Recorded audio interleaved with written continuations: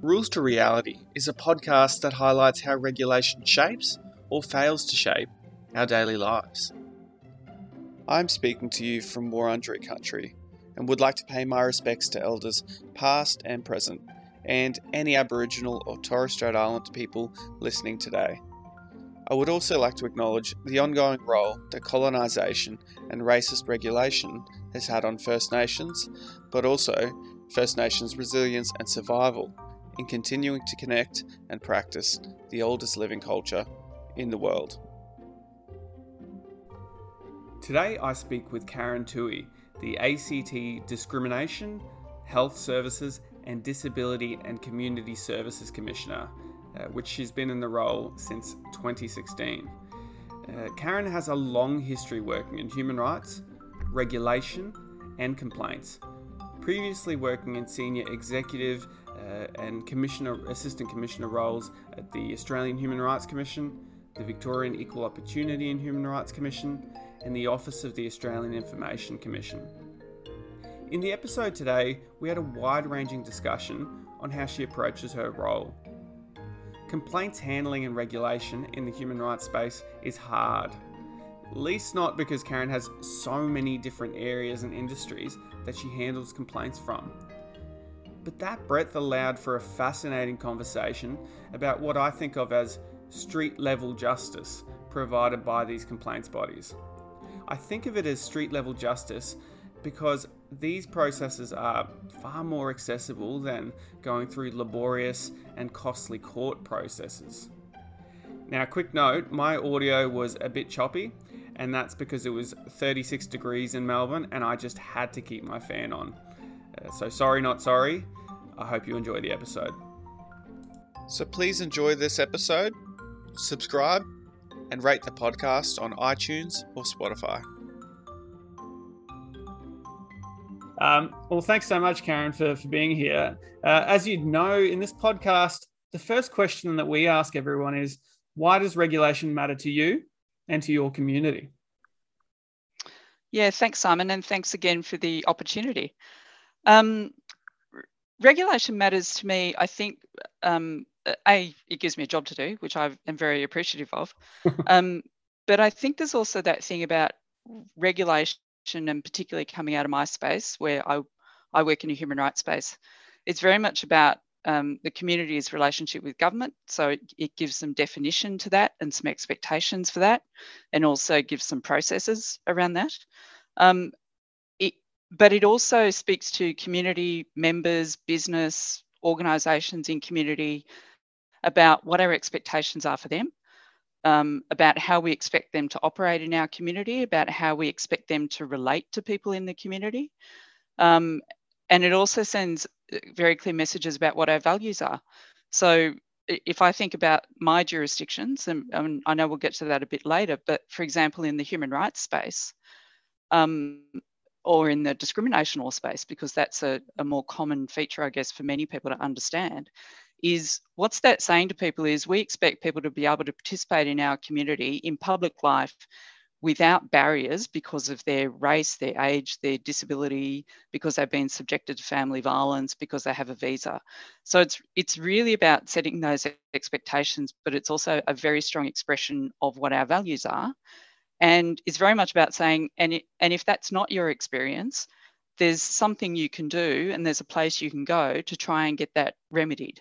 And that might be an explanation or a apology or a conciliation, or it might be someone saying, actually, I know that was your experience, but that's not actually what occurred here. And so I think there's a real, it's often seen as, I guess, a heavy-handed thing, whereas I guess I come at it from much more a person-centered approach, and be that person sitting in community and being someone who is saying, why is my experience of this health service or this employer or trying to access this service, why is that not what I expected?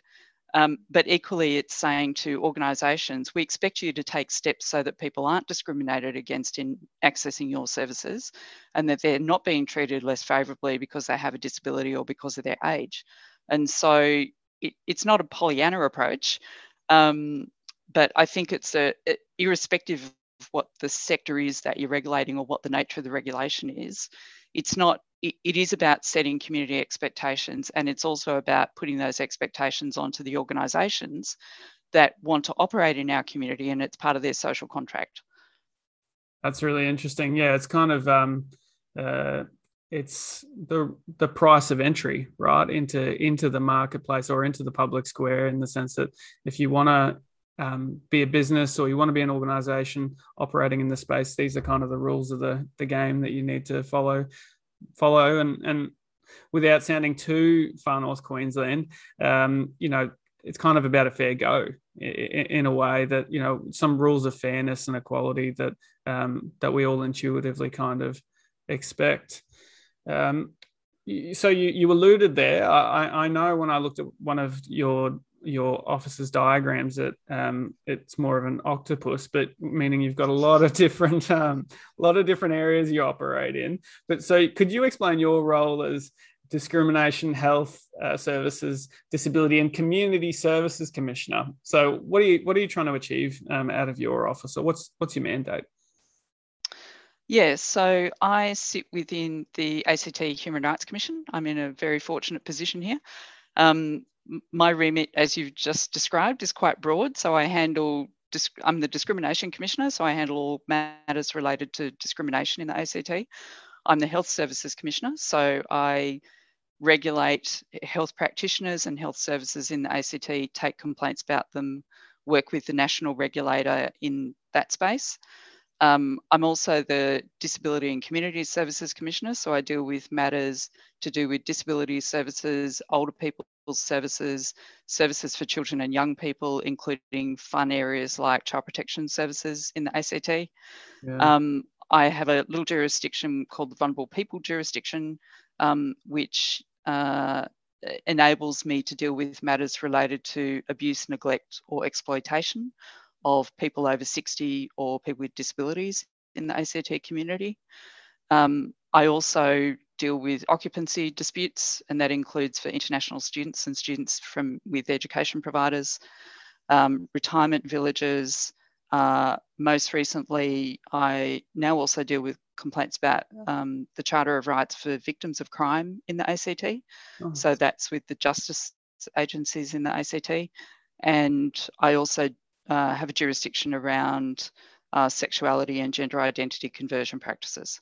So it's a fairly broad remit. There are slightly different powers and functions across some of those areas. But the way that and sometimes I'm called the Value for Money Commissioner, that's my nickname.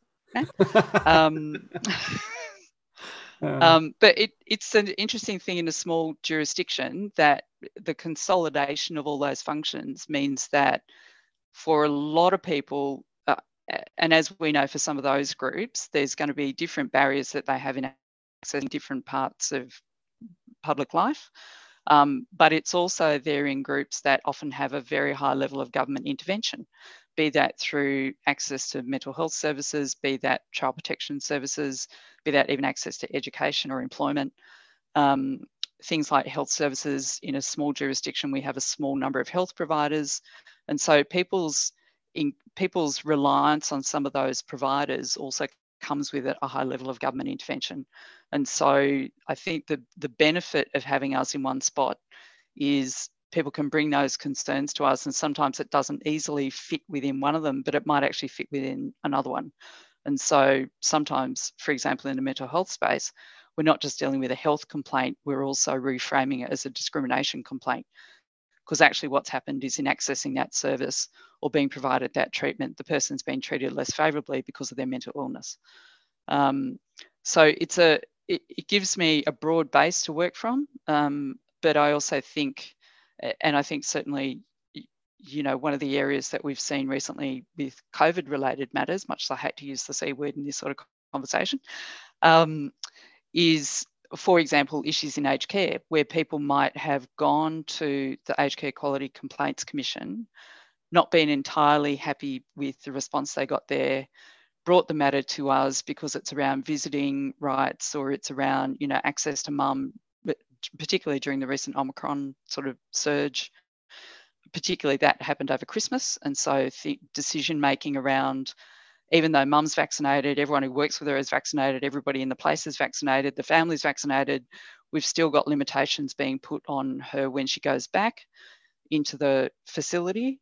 And so because of the breadth of our role, we were able to bring some of those matters in and actually work with government on getting slightly more systemic outcomes. So rather than just dealing necessarily with the service, which we did, we were also able to get some of the directions that have been issued by our Chief Health Officer in the aged care space sort of clarified a bit to provide better guidance to the providers in the ACT. Oh my gosh. See, I talk a lot. That was so interesting. So interesting. I was, yeah, it was all good stuff. It was so interesting hearing you say that, because I imagine for folks in Canberra or the ACT more generally, having a place to go like your organisation would make it very valuable. It really highlights the value of regulation to a community, particularly because it can provide that holistic kind of rights or fairness enforcement, however you want to kind of characterize that. I can imagine in the eyes of lots of community members, it becomes this, I don't want to overstate it, but a point of refuge if you think that you're not being treated fairly. By contrast, as you know, here in Victoria, our regulatory system, because the landscape is much broader, is much more fractured, where you regulate along, discrete lines that, don't actually necessarily represent people's issues. You alluded to, issues within health services, as you know, here in Victoria, somebody's treatment within a mental health service could have equal opportunity issues, and that would go to our Human Rights Commission. There could be an AHPRA issue. There could be a Mental Health Complaints Commissioner issue. Then there's the chief psychiatrist has their jurisdiction. And so very complicated regulatory landscape where people have to go. And then I didn't say our ombudsman, I should add to that too, who regulates the charter in an indirect sense. And so many different places to go, but nowhere where someone can get the kind of core kernel of their issue addressed. And so that really highlights to me a question of how can we better integrate our regulatory systems in a larger landscape like that, like Victoria. That's a question without notice, but does anything come up for you when I say that? Yeah, and I think that I think one of the issues that in the larger jurisdictions where you've got different organisations, we all talk about referral pathways. I, completely support my colleagues in being appropriate in that space.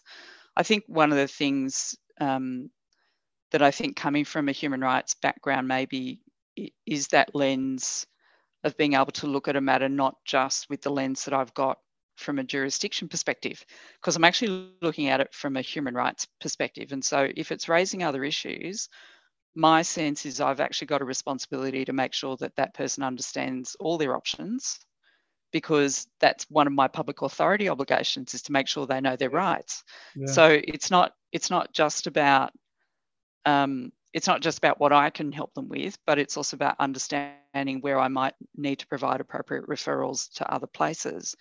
And I think one of the things that we, and certainly even when I was in Victoria, I think we could have done a better job of it, was understanding, that giving someone the phone number to go somewhere is excellent, but it's not dealing with the fact that they've already rung 6 places to get to you. And I think a lot of people, one of my learnings over many years is that the people that actually make it to me have worked generally quite hard to get here. And so sometimes it's, they've picked up the phone because something happened 10 seconds ago, but sometimes they've finally picked up the phone because whatever's happening has actually caused them such distress or such harm, or is such a barrier that they finally have made their way to Dr. Google and found us. And most often people will only find us when they've got a problem that they need fixed. We tend not to have people, rocking up to the Human Rights Commission for what I would say is, trivial matters. And I think that's another misnomer about our sort of complaints bodies, that, a lot of the matters we get are just whingers or whatever, whereas that's certainly not my experience. And I think it's one of the things that, we certainly try and work with our staff on is providing a very dignified and respectful response, no matter what the question is and what the approach looks like. But B, making sure that we're fulsome in understanding what the person's real need is. And if I can't meet it, then my job is to find the place that it can and work out what the best way of getting that person to them is. Sometimes that's me ringing that organisation and saying, can you call them? Sometimes that's my staff saying to the person, we're going to make contact with them, and then I'm going to call you back and give you a name. So I think there's part of it is a lens in terms of understanding what all those other organisations do, but it's also, and I'm not in favour of, this notion of a single door, because the fact is all our doors lead in different directions, and that would be, I think that's not helpful. But I do think that regulators, particularly in these sorts of spaces, not so much ASIC and those guys, but in these sorts of person-centred complaint mechanisms, regulatory spaces, could certainly do a good job of understanding what other organisations do and being more helpful in how those pathways are formed. Yeah, I so strongly agree, and when you say that, it highlights to me again the maybe a culture of if that's the right way to say it, a culture of your office or your approach to being in the community itself. Sometimes regulators can kind of adopt almost the stance or the self-image of a court, which is quite detached and separate from the environment in which it works. Whereas what you're talking about is very much, not getting overly involved, but in the weeds in terms of you're out there in the community or the community that you're working within and the landscape you're working within, so that you can find the right door for someone to go through. I imagine sorry, you go. Yeah. No, I was just going to say, and I think one of the things that we deal with is I sit within the Human Rights Commission, and so people's perception is often the Human Rights Commission deals with refugees, international law, and getting people out of Afghanistan. So I'm a none of which our government to distill it down. Well, no, I shouldn't say. But what we try and get people to understand is that they're all very legitimate purposes, but my purpose is about what's the barrier in your life that I can deal with that will help you go about having a better life, having an explanation for what's happened to you, having some confidence when you go back to that service, because we know you're going to have to go back to that service because we're a small jurisdiction. You're going to have to go back to that school. You're going to be dealing with the Education Directorate for the next 15 years because your child is only 10 years old, or 8 years old or whatever. And so I'm not Pollyanna. I'm very conscious of where we sit in terms of impartiality and those sorts of things. But I think certainly my approach is not to be a strong gatekeeper around all the requirements people have to meet before they can bring something into us as an inquiry or a claim. But it's also just understanding that people don't naturally look to our sort of organisation to help them with their housing problem or with their, family violence issues or with their education issues. And so how do I make us accessible in such a way that people feel confident in at least contacting us to ask that question? If they're concerned about their neighbour, which is my current thing, they're concerned about their neighbour and potential elder abuse or neglect, I want that person to feel confident calling us, and I want them, when they call us, to have a respectful response. And so even if that's not me, it might be us saying, we will put you in contact with the community liaison person in the AFP because that's the best person for you to speak to. Mm-hmm. Yeah, absolutely. Often when we talk about human rights, I imagine lots of community, and I certainly know when at a time when I was less familiar with it, I think of human rights as being the UN General Assembly on the ground floor there, or the International Court of Justice and whatnot. But we don't think of human rights as being relevant to the neighbour, to the GP clinic. to the lack of a wheelchair ramp or accessibility issues within the workplace. And so I imagine, like you say, it is being a trusted port of call for people to think of you. And then I imagine the flip side of that, which we can try to get to in a sec, is ensuring that service providers or public authorities, which is kind of government departments or services delivering government funded services, for those who don't know the term, that they think about things a little bit in terms of rights as well, which doesn't come intuitively to a lot of folk. I might jump to that. And so I guess one of those common challenges for you is to be responsive to the industries that you regulate. So in the eyes of a health service, in the eyes of an aged care service, in the eyes of a corner store, are you in touch with their reality so that you're not just sprouting the law at them in a way that doesn't really understand their context? So are you responsive to their circumstances, but by the same token, not being captured by those industries? And by that, regulatory capture for the listeners is, I guess, when a regulator kind of loses their bearings a little bit and comes to serve the interests of the industry rather than having, I guess, a neutral or objective kind of enforcement or implementation of law. So how do you strike that balance between responsiveness and kind of regulatory capture? And is my characterization a fair one of that challenge? Yeah, I think sometimes when you talk about regulators maybe losing their way in that space, sometimes I think it's that notion of whatever that sector is, we need it to stay up and running. And so it's not trying to compromise how the service is being provided or the way they're going about their business, but it's trying to find that way of making sure that that service or business is able to keep doing what it does, because the absence of it is going to be a big problem. And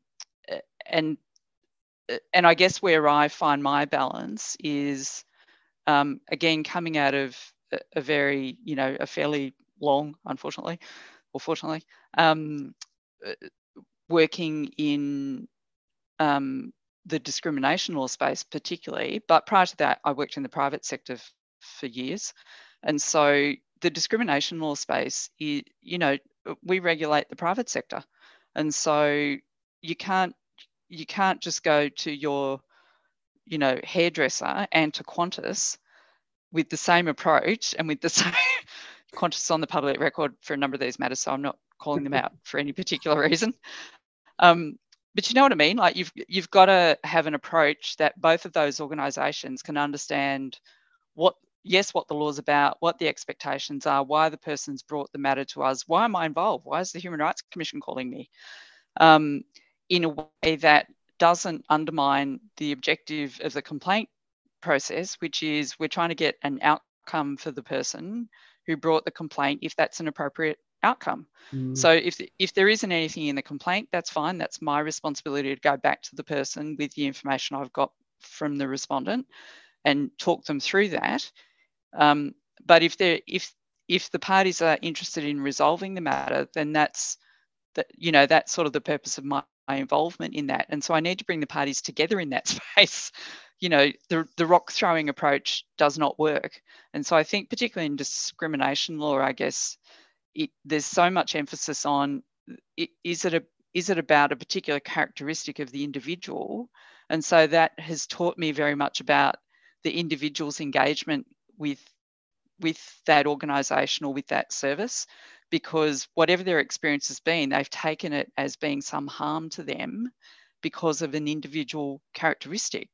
And so I think that, and that's why, as I said, I'm certainly not Pollyanna, but we do try and take a person-centred approach in our matters, because the organisation, and people will say, I've got fairly broad systemic powers, so I can initiate what we call commission-initiated considerations, which are own motion investigations. We do many of those. I can do big reports. I've done those big public reports in this jurisdiction and others. But sometimes the thing that will shift a respondent and will get them to understand the perspective of the person bringing the claim to them is that conversation with the individual about their experience. And so I have to be able to facilitate that.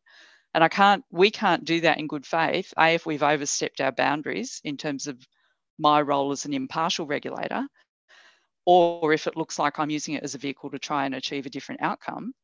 But equally, we bring people together in a respectful and considered way. And certainly it's not about wasting their time, but sometimes we do have that conversation about, actually, we think this matter is going to benefit from conciliation, even though you can't see what the issue is, because that conversation is going to be of significant benefit to you in terms of understanding the person's experience of your service. And you don't want the next person to have that same experience. And so I think about it as I've got to build my capital both with community and with the organisations that I work with or regulate, in that I've got to be respectful with them all. And that's respectful about process, but it's also respectful about time and resources and all those things. And so I can't possibly be using the same process for every single matter I get. It's not appropriate. And so I think some of the really the things that have certainly guided me in the years that I've worked in these spaces are some of those conversations, both from complainants about what a crap experience they had of a process that I oversaw, but equally from a respondent's point of view, saying, why have you taken 18 months to deal with this matter when I offered 16 months ago to sit down with the person? And so that you've lost all the benefit, and in fact you've now got an intractable problem. Yeah. Because all you've done is work with them to embed the behaviours. Yeah. And so I don't think like I said, I talk about it as social capital in terms of I need to have capital with people so that when I go to an organisation and say, this person who's got 2 kids that you're evicting into homelessness because her partner was on the tenancy, not her, can we have a discussion about what this actually looks like? Because what we're going to end up with is a mum and 2 kids on the street, literally. And so they need to respect the fact that I do that when it's necessary, and when there's a significant human rights implication of what's occurring here. But equally, they know that when a matter that doesn't have substance or that doesn't require a significant intervention, that's not, I'm not going to do it just for the sake of it, or for the sake of looking like I'm throwing rocks at somebody because they're in the media or whatever. That's a bit of a crass way of putting it, but I think, I think there's spaces where you can, we do have broad powers, but with broad powers comes a broad responsibility, and also a broad responsibility to build trust. And that's not just with complainants or my community groups or my advocates. That's equally with the organisations that we have to work with, who I may never have dealt with them before. Tomorrow I'm going to pick up the phone. I'm going to expect them to cooperate with my process. And so how I go about my business has a profound effect on the outcomes that we can achieve. I like that we've gotten Spider-Man in there. I don't know, that with great powers come great regulatory responsibilities, or broad powers and broad responsibilities. I think that highlights a number of issues. When you were talking earlier about making the complaints process similar for the corner store to Qantas. Let's say Ansett. They can't. They're a previous. They can't fight back at the moment. They can't fight back. Yeah, exactly. That it's very different to a court. A court. In a lot of respects, and this is a bit of a unfair sort of dichotomy, but it's the same process every time. Same process every time. The same procedures. You're effectively rendered the same legal subject or person who has to go through that process, and it looks at you blindly. Whereas when you're talking about justice in your context, it's far murkier, far more discretionary, and in a lot of ways contingent upon the values that you spoke about at the beginning. And to some extent, I imagine that's what's foregrounded, or what surrounds those values is a human rights framework to help you navigate that kind of far more, is it a discretionary or a intuitive or I'd say it's responsive. response? I mean, yes. like, I don't think it's murky. I think it's responsive in That's that I've got the benefit of a regulatory framework here where we've got multiple approaches that we can use, and sometimes we have to use all of them to get to the outcome that we're all trying to get to. But sometimes, if I think it's come up in, recently in a couple of matters we've dealt with particularly in the elder abuse space, where we're moving into a space where we're looking at people's interactions within their family. And so I cannot possibly use the same approach that I use with Ansett, or, in some, apart from the fact they've got different pathways. So my Ansett matters can go off to the tribunal. And so my role in that is quite clear in terms of, can we resolve it? Can we get the right information for the parties? Can we provide them a vehicle by which we can get to resolution? Versus in something like elder abuse, where there isn't a pathway at the moment to a tribunal, and we're trying to navigate that space of someone's child not letting them return home from hospital and having cut off their services to enable them to return home from hospital and helping themselves to their bank account. And so the approach we have to take obviously is quite different in terms of even how we get that person to engage. I mean, the last thing I want is for them to hang up the phone and not, us not be able to have that discussion.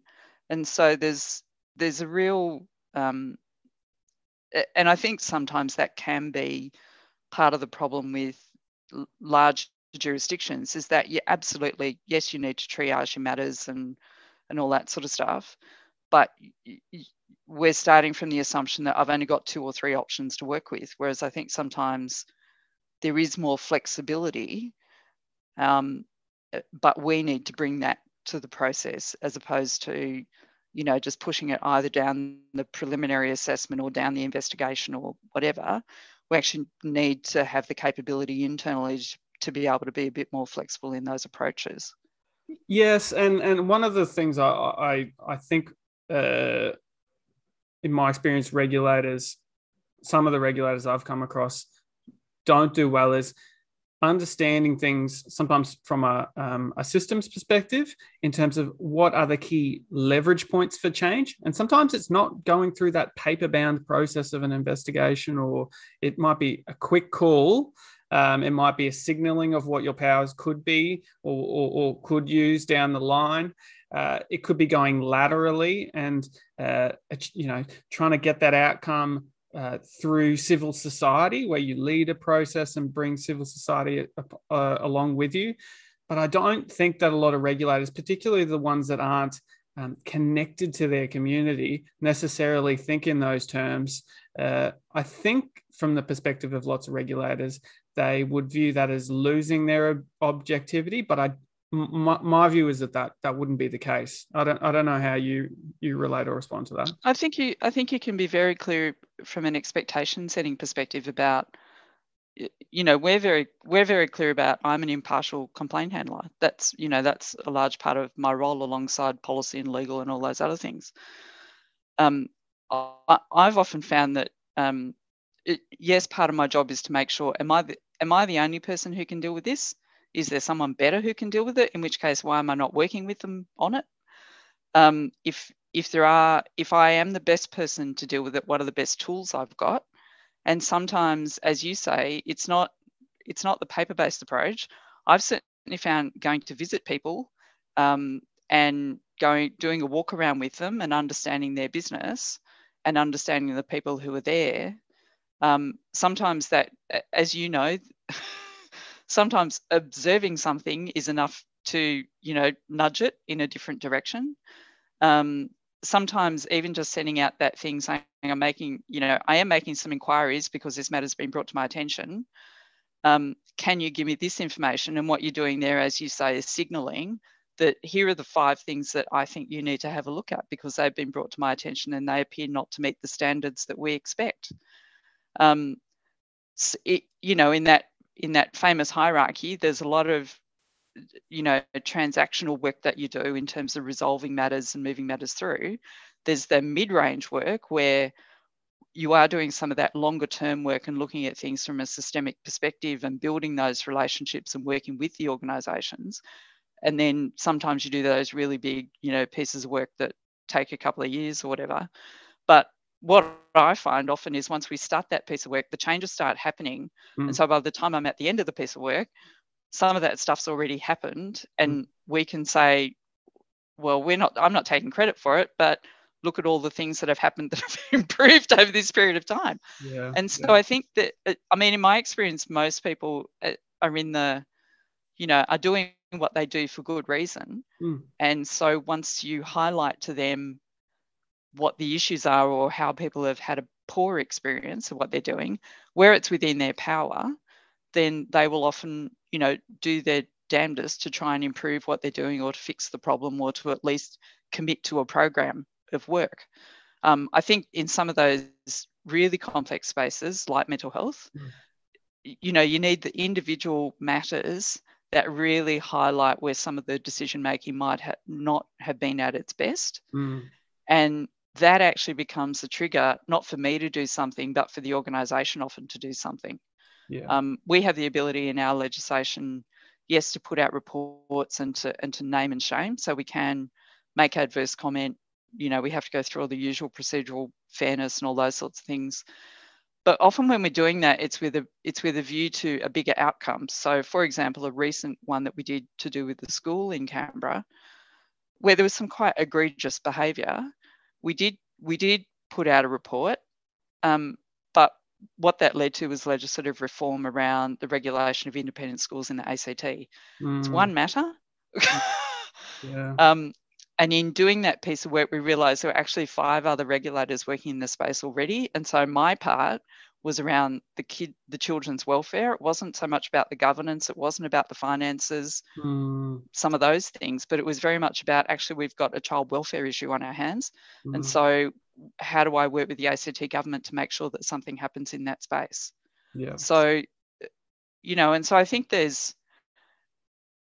I think sometimes, and part of it's resource driven, that we do follow the same process for many things.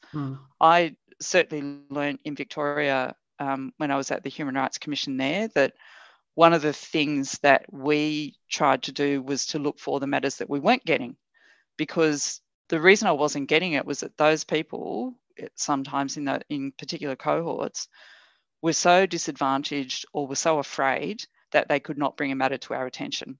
And so, for example, a piece of work down there that we did called Desperate Measures was a report around kids with disabilities being relinquished into state care, which it was brought to our attention by an advocate, had never crossed our paths in terms of a complaint. In terms of signalling to government that there was a significant issue in terms of resourcing those families, most often with kids with disabilities, and this is pre-NDIS.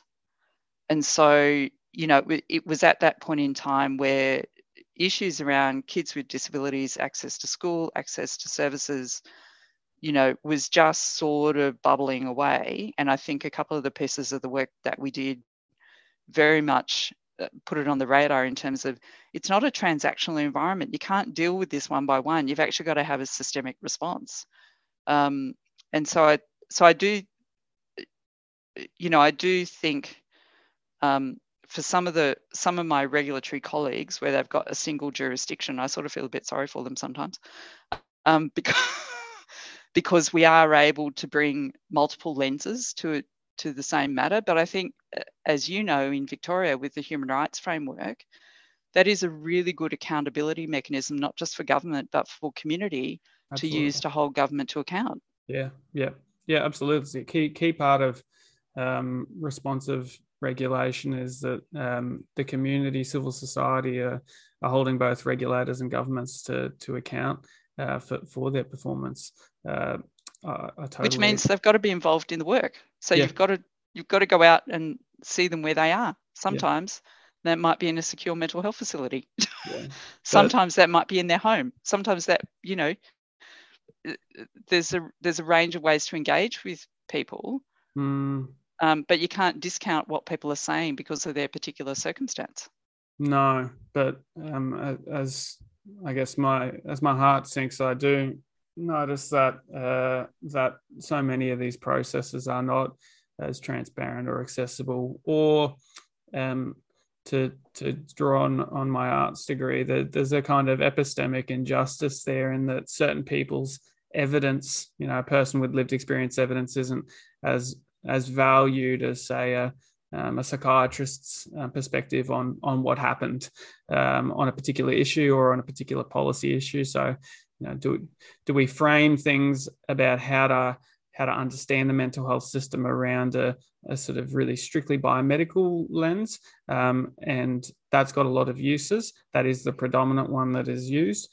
Or do we frame it around a human rights lens? Do we frame it around the way in which people with lived experience that issue of the system? And my unfortunate reflection is that very often the issues are framed, around the needs of the system, and certainly the part of that is because the people who need to speak are often not accessed because they're in hospitals, but when they are, their evidence often isn't as valued or treated as credible. Again, I love that we have gone off track, but I don't know if you had a reflection on that. Funnily enough, I do. You'll notice I have a reflection on just about everything that you talk about. So, look, I think when again in Victoria, we did a very early piece of work on the engagement of police with people with a disability and people's experience of reporting to police, and not to single out police, but it was that interface of, here's a group that really needs to access that service. And as you say, when they access that services, there are often particular stereotypes or particular attitudes that become a barrier to them having equal access to those services. I'm fortunate in the ACT in that one of my colleagues here in the Commission is the Victims of Crime Commissioner. And about 2 years ago, we worked on a disability justice strategy. And one of the things that came out of that strategy was an intermediary program.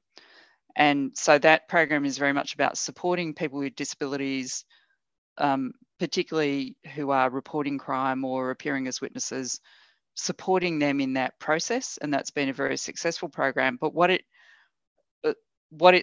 highlighted to us is that issue that you raise about people, when they access services, have to work through the barriers put up because of what life story they bring with them, or what characteristics they bring with them, in my language, that is much more pervasive sometimes than we think it is. And so we in our work here often have to go back to basics around thinking, we actually have to talk to people, not because they're bad or mean or whatever, but because it's not been part of their experience. And so what we sort of think of as bread and butter is not necessarily everybody's take on it. And yet they're the front line, often the front line in a lot of these services. And so I think one of the things I talked to you about previously was we'd been doing some work in the discrimination space, trying to articulate what discrimination looks like in some of these settings. So for example, when one of the people who comes to us sometimes who has a mental illness, she also had a back injury. And when she went into one of our EDs, after sitting there for quite some time without being seen, and she was getting a little bit heightened about her back injury, she ended up in the ED. She ended up in our mental health unit on an order for 11 days. Back injury, not seen.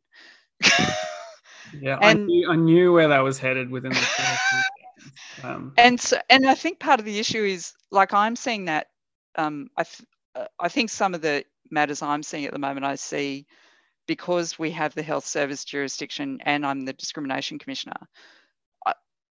I would suggest that in some circumstances, even the person that's happening to is not going to identify that as a discrimination issue.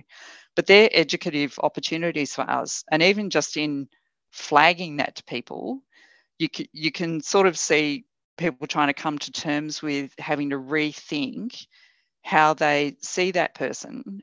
And I think one of the things that we try and do it at a commission level is to very much understand that the person coming to us is a person with a victim to crime issue or a discrimination issue or a health service issue. Let's deal with that. Let's not have a think about all the other things that they bring with them or that we know about them or that we've heard about them. Let's just deal with what the matter is in front of us. Yeah. And I think it goes back to that original point about what's the point of regulation in our space. And from our perspective, discrimination law says actually you should be able to access all those services with none of these barriers being put in your way because of those characteristics. Yeah. So how do we work to extend that, particularly, I think, into the issues around mental health and mental illness, because of that historic separation between, mental illness is sort of over here and disability is over here. Yeah. Exactly. And I completely understand that, but I think it has contributed in some ways to those issues not being perceived as discrimination issues. 100%. Simon, you have to shut me down. Okay. Look, I don't have that power. You've I'll move on to. I even had another thing to build on that, but we just have to move on. Otherwise, this is going to be a 4-hour interview. Okay. So you've got such a, I guess, a broad mandate. Like we've touched on all the different areas you focus on. Have you noticed differences regulating health, mental health, aged care? Are there differences that come to mind in terms of the challenges or opportunities regulating those different, I guess, domains or industries? Yeah, I think so. Health is the newest one for me. And I think it's one of those areas where there's lots of standards, there's lots of regulation, there's lots of policies, there's lots of good work has gone into making sure that people's experience of a health service is safe and respectful and meets standards and all those things. But it's also, I'm sometimes surprised about it's still sort of a command and control environment. And so sometimes you don't see that reflexive individual patient-centered response. What you see is a transactional relationship. And we know that all health services are striving towards that and we know lots of them get there in terms of that very patient-centered approach. And I think it's one of the things that sort of surprised me a little bit was in discrimination law or in workplace law or industrial law, you're very used to bringing the parties together, and the parties are very happy to come together and try and work through the issues. Health services, there seems to have been, I guess, more of an approach, particularly in the conduct space. And so we see that in situations like police, where if a complaint's made, the conduct issue has to be dealt with first, and the person gets lost. And that, and it's like, multiple, sometimes years later, we remember that there was a person who brought the complaint who actually didn't have a great experience, but by now they've either completely lost confidence, lost hope, moved interstate if they're still able to, given the borders. And so that, I think, has been a really interesting issue for me about I think there is certainly space for all of us to make sure that we've got that person at the centre of what our process is. Obviously, particularly in health, if it's a colleague or something else, it's a different issue. But where it's a person who's accessing the health service, I think sometimes there is a focus very much on the regulatory response without bringing the person along with you. And I think that's something certainly, we're not perfect by any means, but it is something that we certainly try and work on. Yeah. And I know even from other health commissioners that I deal with that has been a slight shift for people around trying to work with the national regulator around the conduct stuff, but not losing sight of the person who had a poor experience or an adverse outcome and is still looking for their explanation, their conciliation process, and my role in facilitating that. Yeah. Do you? And I think. Sorry, no, go on, please. No, go.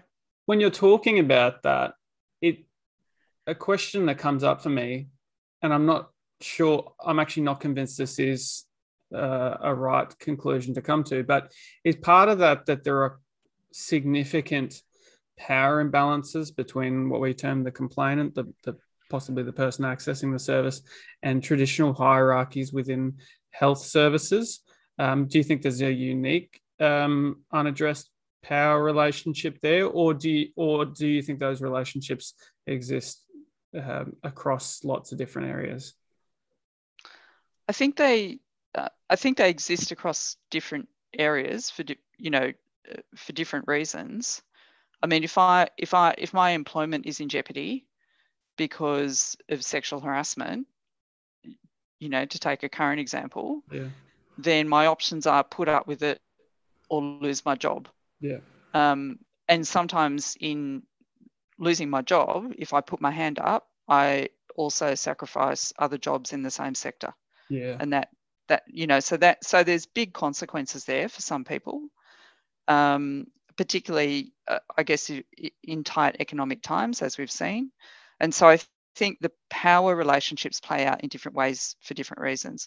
The health relationship, as you know, is so complex because if you're accessing that health service by necessity on a regular basis, you are very rarely going to complain about it, because what you don't want to do is jeopardize that ongoing access.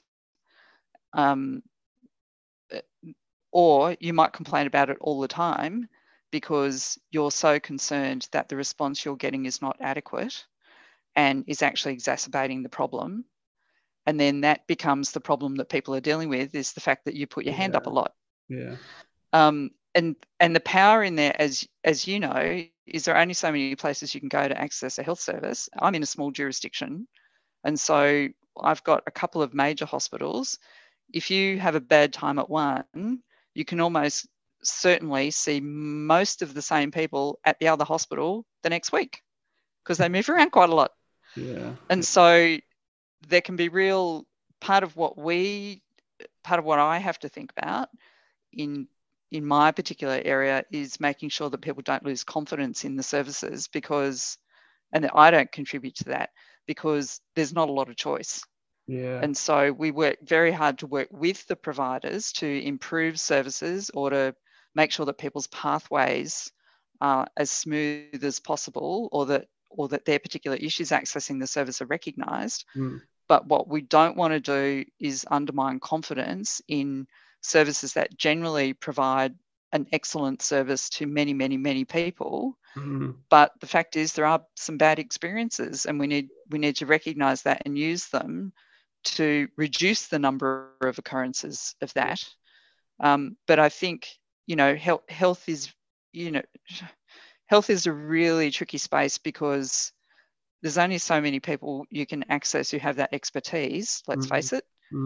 And lots of people are afraid of annoying them. And so, it's a really, there is a power imbalance for a whole range of reasons.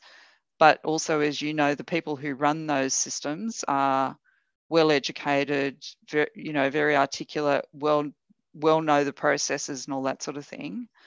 And again, I think sometimes that's where the benefit of our process around providing a resolution focus is to actually put some of those people in a room with someone who's accessed their service and not had a great experience. Yeah. And not just try and explain it away, but actually hear the story. Yeah, exactly.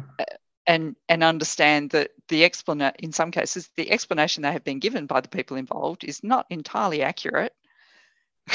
Yeah. Especially, those big entities are able to. I spoke to Professor Fiona Haynes, in a couple of episodes ago, and she spoke about the bigger the organization, the better their ability to socially construct compliance. So to make what they look like, what they do already look like it is compliance, or even to construct in your eyes as the regulator what compliance actually looks like. And I imagine that's a challenge. And even when you were talking about the lack of options to go between health services, it really does undermine the term we use, which is health consumer, because it's not really a traditional consumer relationship where you can sort of shop around. And it even gets further complicated within mental health settings where you're a forced consumer. So you're not choosing the service is choosing you, and you don't want to be there. And so that creates a whole tumble of further challenges, which I shall not delve into, because I want to get onto the next question, which is, you've highlighted to me that regulation is exceedingly hard. There's pressures from clients of the sectors or the services or organizations, from the providers that you were just talking about, those high-ranking, sort of very educated individuals, and from government, who might have their own interests in managing perception of those issues. How do you, on a personal level, what are the personal qualities that you believe are important to be an effective regulator in this environment? And maybe trying to locate it more at a semi-leadership or leadership position, rather than, my early jobs as a sort of frontlining phone lackey. When I was working at a regulator. No, I won't. None of your people were lackeys. Just, but more the at a leadership level. What kind of qualities do you think are necessary? I was just going to say that those guys on the phone, I tell you, are critical in terms of identifying the risk matters for you. Let me reverse that exact statement, because I'd be grumpy. I would be so grumpy if somebody characterized my work that way. But I have nothing but absolute praise for everybody who does that frontline work. It's hard. Look, and I guess I've worked in much larger organisations and now in a smaller one, and I think, and coming at it from a regulatory, complaint handler across many jurisdictions, all that sort of thing, I think one of the things that I think is important is not to get remote from the work. So, people describe being hands-on, and it's like, I don't think you need to be handling complaints per se, but you need not to just be spending your time with stakeholders that are the corporate or organisational or government stakeholders that you work with. You actually do need to go out and be in spaces that your constituents or your community groups are. And I think being remote from those experiences means that when you're, as you say, getting what we call a blancmange response, which is it's been through so many layers of people looking at it that it is now sometimes content free. Lots of words, not a lot of content. Lawyers' fingerprints all over it. Yeah. Well, I'm a lawyer, and I wouldn't even mind a lawyer's response. I'm insulting all of these people that I shouldn't insult. This is going terribly. No. But it's I have a law degree. Let me correct that. But I think there is that thing around in these positions you need to be decisive, right? Because the thing that people hate is you're not making a decision on things and not forming a view on things. And so a lot of what you need to do is be decisive about what you're seeing in front of you and what your direction is and what's the next step, because people don't want to be stuck in these processes. And if you're going to ask someone to do something through a recommendation or a finding or whatever, you want to get to that as soon as you can, because it's only relevant from a time perspective, because they will have moved on, people have moved on. So timing I think is a big thing. But I do think there is the thing about it, there is the thing about understanding the complexity of the people that I am providing a service for. And so I see some, complaint handling bodies, we are about providing remedies for people. We're about providing communities with a place to go when they have a concern, and government has given us that responsibility so that people feel confident in our organisations that even if they don't get the outcome they're looking for, they've been heard. And how do I do that effectively?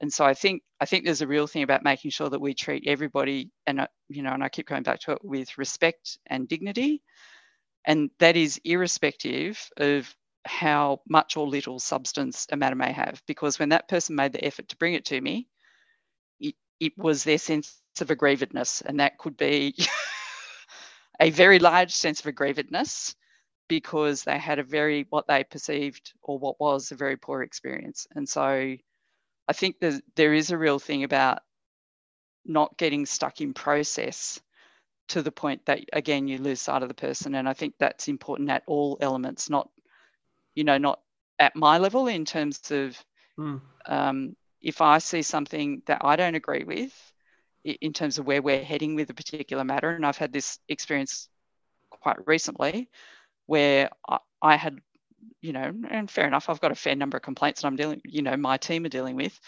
but it was a matter where the person's employment was in jeopardy and we had not dealt with it quick enough. And so I rang them and apologised, and it wasn't a comfortable conversation. But that's my responsibility. It's not up to me to get someone else to do that. Yeah. In bigger organisations, it's a different setup. But in my organisation, I have to take responsibility for those things. And I think remembering whatever opportunities you have to remember the people that you are dealing with and what value am I providing to them, not just what value am I providing to government or my corporate stakeholders, but what value do they see that I am providing, which is not about taking a long time to deal with their matter, but even when I get around to dealing with it, sending them a letter without talking to them to explain why we're not taking it further. And so you can see that yes, it does come out of my human rights Pollyanna background. But, I think that's the thing that has, it's one of the things that has taught me, to be responsive about what we do, which is not always use the same technique, not always follow the same path, don't use the same process for every matter, because that won't always be the right answer for that person or the right way of that organisation being able to respond to that individual. Yeah. When I first went to Melbourne, one of the new things that they brought in down there were move on powers. Oh, yeah. And so the police were going out to the train stations and moving people on. And we had some concerns about it. That they might not know, so it largely affects homeless people. Yeah. And we had concerns about it, and we're asking for data and all those things. And so I suggested that we go out and just observe how they were using those powers. We got a list of where the police were going to be, and we went to multiple places and observed. And as you know, behaviour changes when you observe. Yes.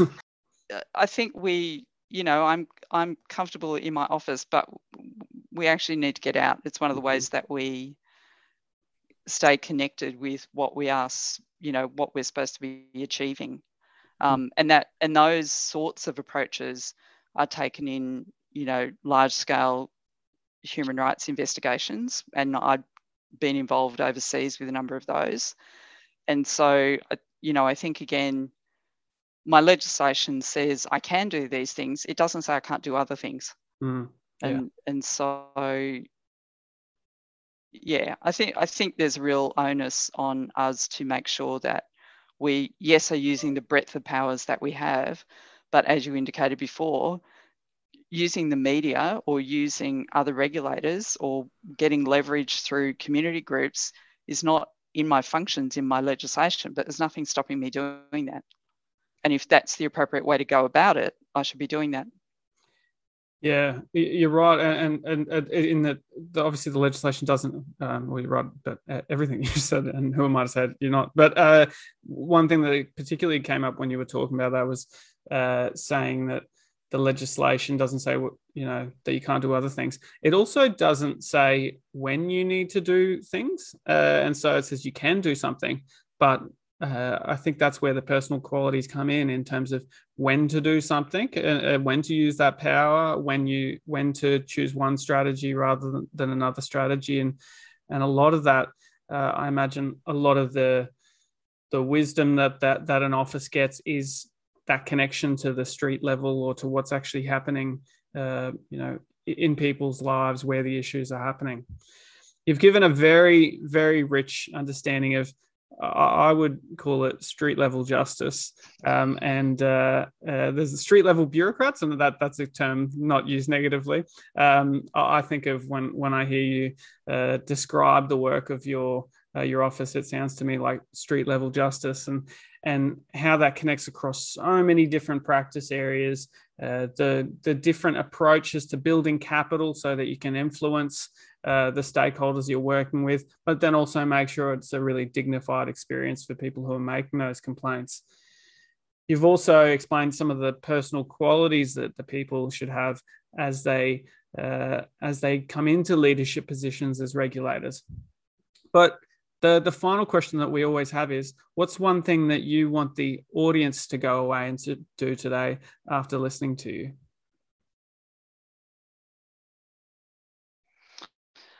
I think one of the things that I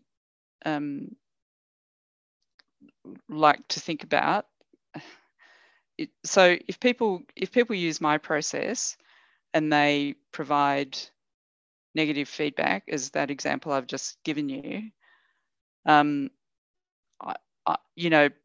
take on it is, if people are providing feedback, we need to take it really seriously, and they go to a lot of effort. And sometimes, as we know, that's an off the cuff, I hate you, I didn't get the outcome I was looking for.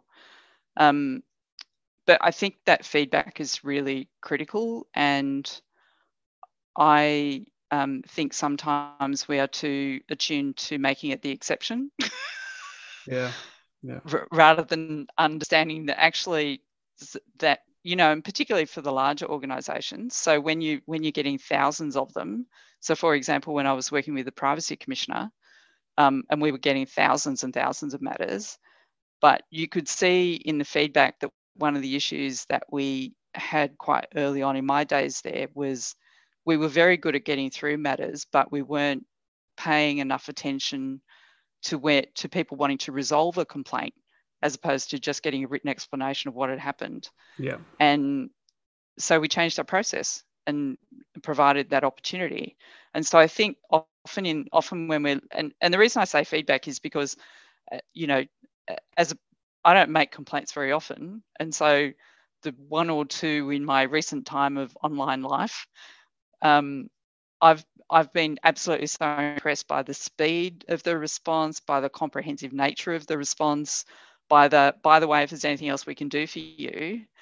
And it's something that has reinforced for me that it's so important that we take that feedback seriously, but equally, like I said, that we don't try and make it the exception, and that we go out and get it, rather than just assume that silence is, happiness, because generally, as we know, it isn't. Yeah, and certainly not from the most marginalised groups that we often come to serve. Silence. No, so how do I make that process more accessible for them? So they've gone to the effort to bring the matter to us. How do I actually go back and ask them about that? And I think feedback, often we're waiting on it coming in instead of going out to get it. And as a person who's run multiple complaint handling services, I'm used to someone in the room going, "You took 5 years to handle my complaint," and it's like, completely legitimate. I completely get that. I know that was 12 years ago. We've tried to move on since then. Yeah. And I think as well, if you are making a complaint to somebody and you have poor experience, give them the feedback. Like, you know, that is also something that we really ask people to do, is don't go off and, as people say, don't go off and moan about it or stick it on a Facebook page. Please come and tell me about it, because I'm actually the person that can do something about it. Yeah, and I think that's a really important message for others in this who are listening, who some people listening to the podcast here might experience multiple forms of disadvantage. Others might not, and if you experience something in a healthcare setting, in another, something a family member experienced in an aged care setting, there's almost an obligation on you to speak up and, with the consent of anyone involved, if it's not you, speak up about that experience, because if you can, if you're one of those positions in a position of being more fortunate, speak up, because it will help someone else in a similar situation down the line. You'll be changing the systems through that street level justice approach that I've coined and copyrighted within this podcast. You will improve those services and that experience to the world for someone else. You'll never meet them, but you can trust that you will have made a difference. Karen, I've had a wonderful time talking with you today. I promise I will respond diligently to the complaints from your phone staff and the lawyers who are offended by my comments today, and I'll apply a human rights framework, and I'll allow you to audit my responses. But thank you so much for speaking with me today, and it's been a pleasure. No, thanks, Simon. That's been a great conversation. I really appreciate it. Thank you.